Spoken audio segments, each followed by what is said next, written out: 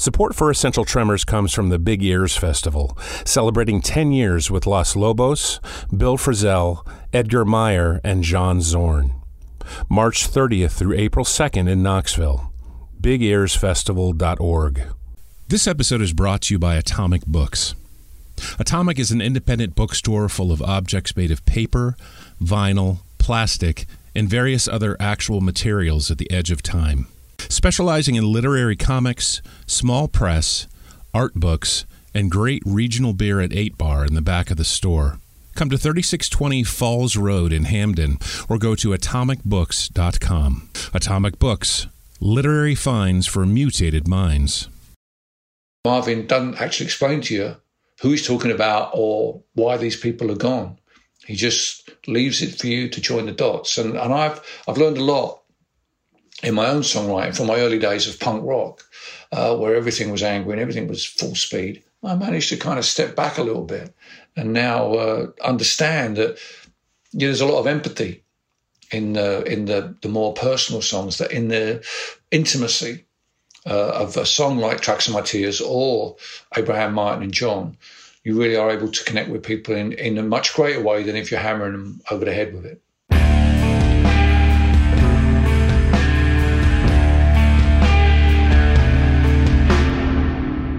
This is Essential Tremors. I'm Lee Gardner. I'm Matt Byers. The idea behind this show is to have musicians and other creators talk about songs that shaped who they are. We're not looking for favorite songs necessarily. We're also not looking for songs that they'd choose to take with them if they were stranded on a desert island. What we're looking for are songs that have significance to them. Songs that might have changed the course of their creative lives or their lives in general.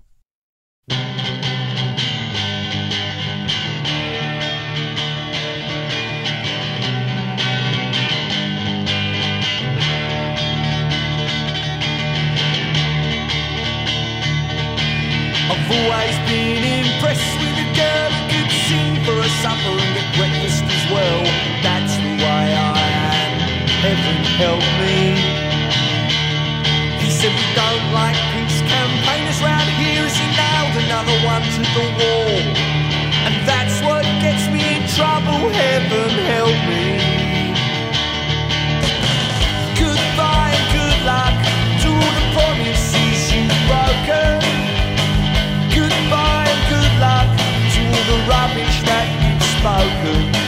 Your life has lost its dignity, its beauty and its passion. You're an accident waiting to happen.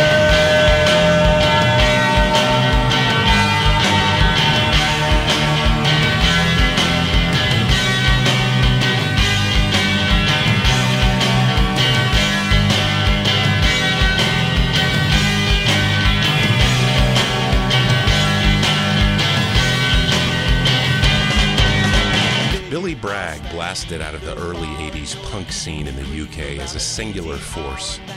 Unlike the full bands of the era, Bragg played alone with just his piercing, overdriven electric guitar through an amp. He's also a storyteller's storyteller. Honing his material busking on the streets of London, his funny without being comedic, yet heartfelt lyrics describe alienation and loneliness, as well as a dyed-in-the-wool, pro-working class, pro-union stance, and have stood the test of time as some of the best of his era. Coupled with his strong pop songwriting sensibilities, Bragg's career has now spanned 4 decades. His newest album, The Million Things That Never Happened, is out on Cooking Vinyl.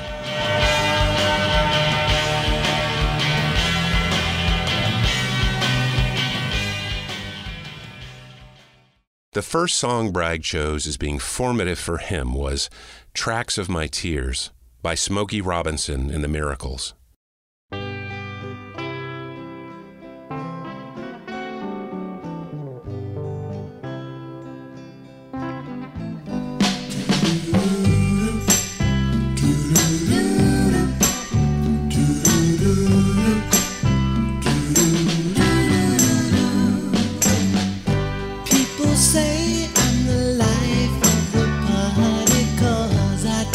Joke or two.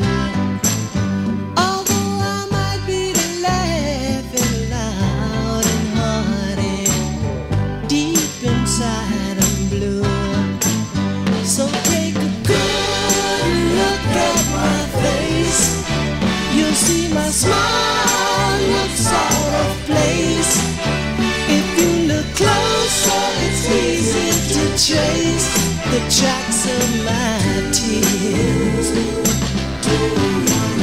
I need you, need you. Since you left me, if you see me with another girl, seeming like I'm having. The first song that had a great influence on me would be The Tracks of My Tears by Smokey Robinson and the Miracles. And one of the reasons why I really love this song is because of its simplicity. There are only 3 chords in it. It is perhaps the greatest 3-chord trick of all time that Smokey's pulled off there. He's produced it with his friends at Tamla Motown in a way that elevates those 3 chords to something almost biblical in the literal sense, because in the chorus of the song there's something really interesting happening, which is there are horns playing a counter melody that seems to go the opposite way to the tune of the song, and it's like they're trying to blow down the walls of Jericho that have cut Smokey off from his beloved, who he's crying over in the song. And from the first time I heard it, it resonated with me. I've always been a fan of unrequited love songs. They're my favourite kind.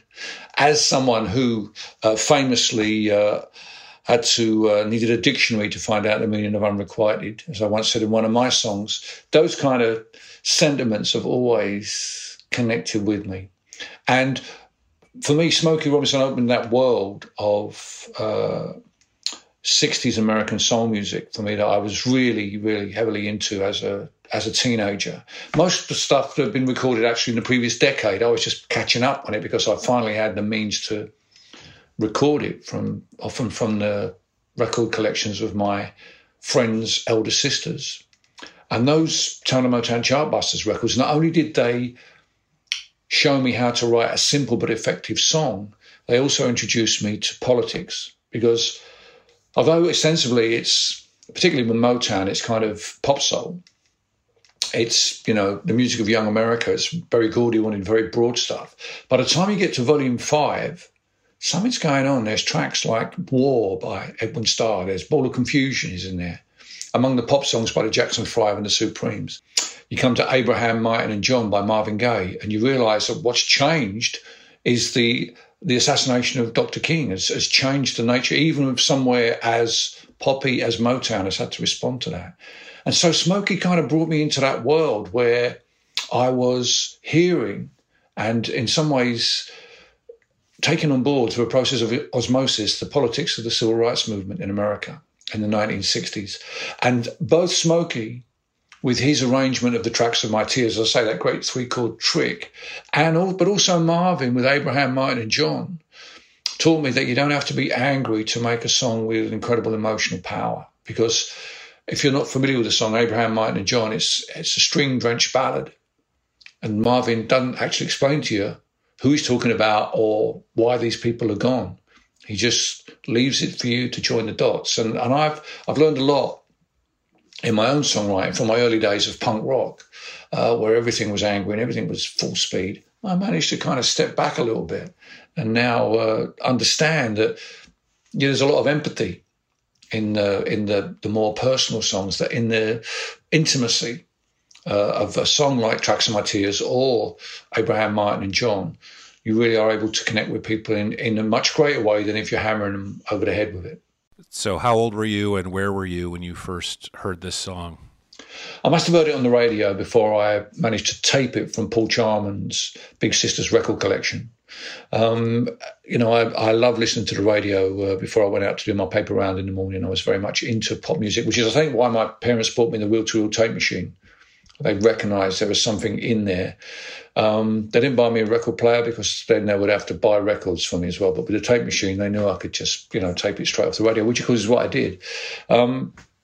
So that song and the rest of the songs on those early albums all really came from taping them off of friends' records. And I know there's a big thing made in the 1980s about home taping killing music, but I can tell you, I bought those records so many times. I might be in a truck stop somewhere in the middle of America, and I'll see the Tamla Motown Chartbusters Volume 5 cassette for $6. I'll take that. I want that hit now. I want to put it on my cassette player on the bus. I want to hear that. So, you know, although, yeah, I ripped it off in the first place, but I can assure you that Smokey Robinson got his $5 off me in the end.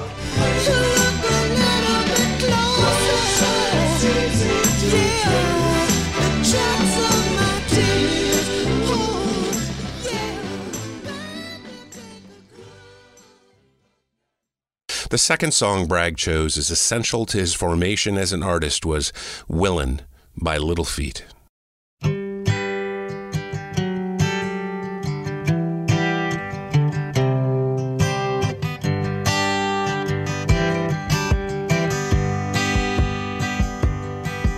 I've been warped by the rain, driven by the snow. I'm drunk and dirty, don't you know? And I'm still willing. And I was out on the road late at night. I seen my pretty Alice in every headlight. Alice, Dallas, Alice. And I've been from Tucson to Tucumcari, to Hatchapee to Tonopah, driven every kind of rig that's ever been made, driven the back road so I wouldn't get weighed. And if you give me weed, white sand wine, and you show me a sign. I am a rather apprehensive flyer. And it's one of those things that I have to do because of my job. I would never have been able to really come to the United States of America and tour viably without dealing with that on a day-to-day basis. I'm never happy going up. I'm always happy coming down. And one time I was on a particularly long flight. I was actually going to Bolivia to make a documentary for the BBC. And we'd flown all the way to Rio, and now we were flying over the Amazon towards the Andes in the dark on a small aeroplane. And I had been awake for 18 hours and I really needed some coffee. And I was having one of those conversations with myself that goes something like, why am I sitting here? How did I end up putting myself in this position? Why am I doing this stupid job? Why am I going to, you know, we all have it. We all have these days where the self-pity overcomes us and we start thinking to ourselves. At the time, I carried a cassette player with me and just would put on, you know, cassettes that I'd compiled of tracks. I just put something on, just something to listen to. And all of a sudden, the clouds parted, the plane banked, and there was Lake Titicaca. And as that happened, Willin' by Little Feat came on in my headphones. And I smiled to myself because immediately I knew why I was there. I was there because I'm willing. And I kind of come back to that track whenever I'm feeling a bit sorry for myself on those days where I've kind of put myself in a position where I'm doing those things that I got this job to avoid. Like, for instance, getting up stupidly early to go on an aeroplane. I sort of, you know, grit my teeth when I do it, but to relax myself, to chill myself out.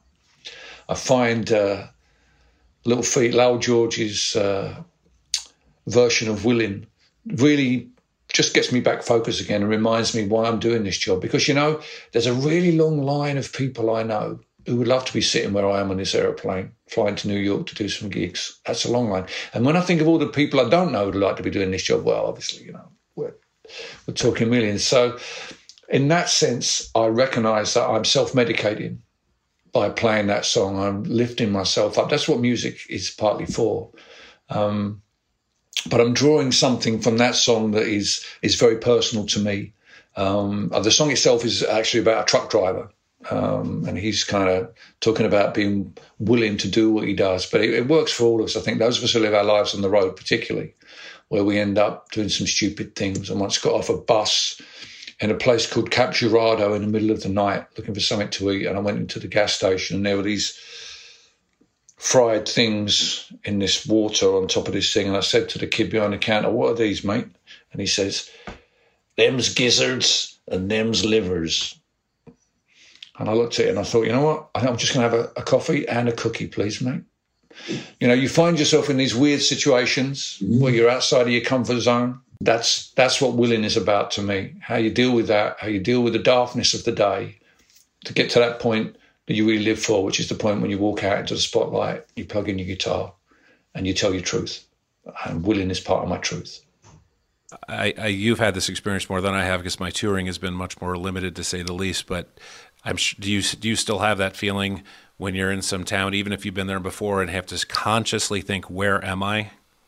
Yeah, sometimes. Yeah, I have done that. I once was in bed in Japan, and I was woken from sleep by the hotel beginning to shake. An earthquake was clearly happening. I leapt out of bed, opened the windows, and I was in Germany and a train was going by. I had been in Japan the week before, so I was just a little bit behind. But yeah, that was my, oh my God, that's gonna, when you English people sleeping in earthquake zones, we're always a little bit on edge. It's not something we have much experience of. To be moving.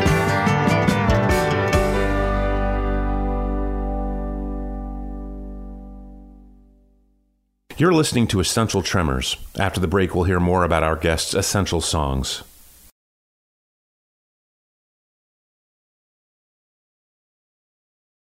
The final piece of music Bragg chose as being crucial to him was Baba O'Riley by The Who.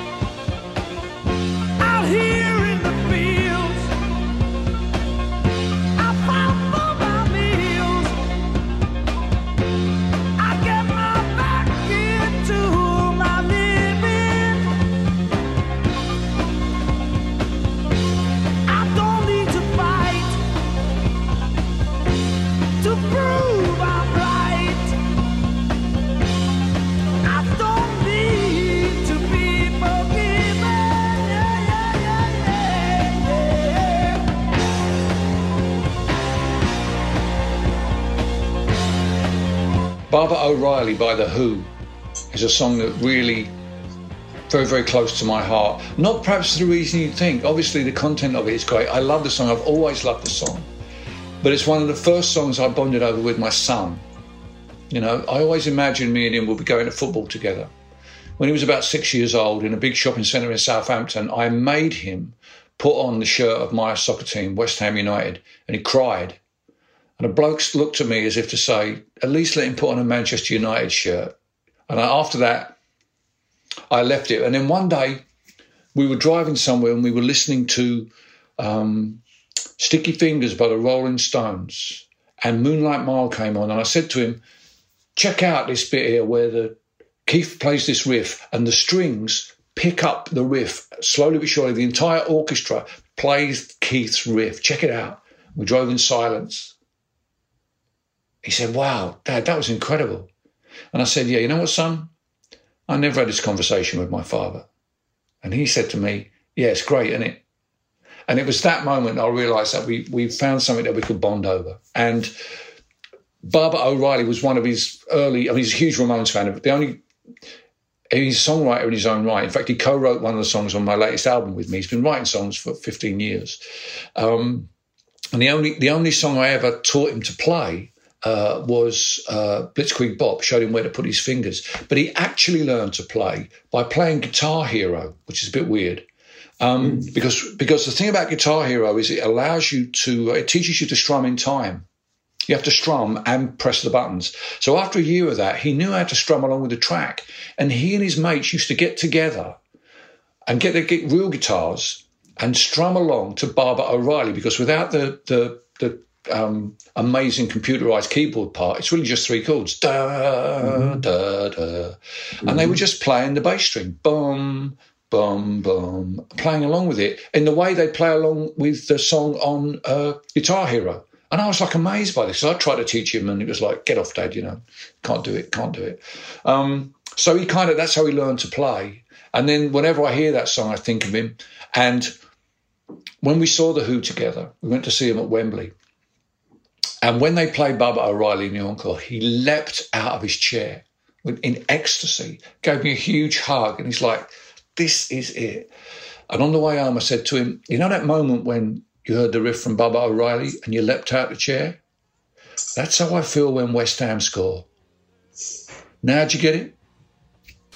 You know what? I have a lifelong Who fan, and even earlier in my life, sort of not an archivist, but like very into the deep dive. And I forget the name of the book, but maybe it's just the Who Maximum R&B that came out in the 80s, and I sucked up every word and memorized every picture. And I didn't realize fully until maybe last week that was a reference to Terry Riley. Yeah, it's amazing. Yeah. It is, and it's so amazing how it frames that keyboard part in such a different way. And it just brought everything together, because that is one of my favorite songs. It never misses. And then you tie in that, it's sort of emblematic of how forward-thinking Pete was all the time, while at the same time remaining incredibly accessible to people. So it's fascinating. The name of my son's first band was Teenage Wasteland. Oh, nice. It kind of goes deep with me and my boy. Whenever I hear it, I'm like, wherever you are, son, I'm tuning into you, wherever you are.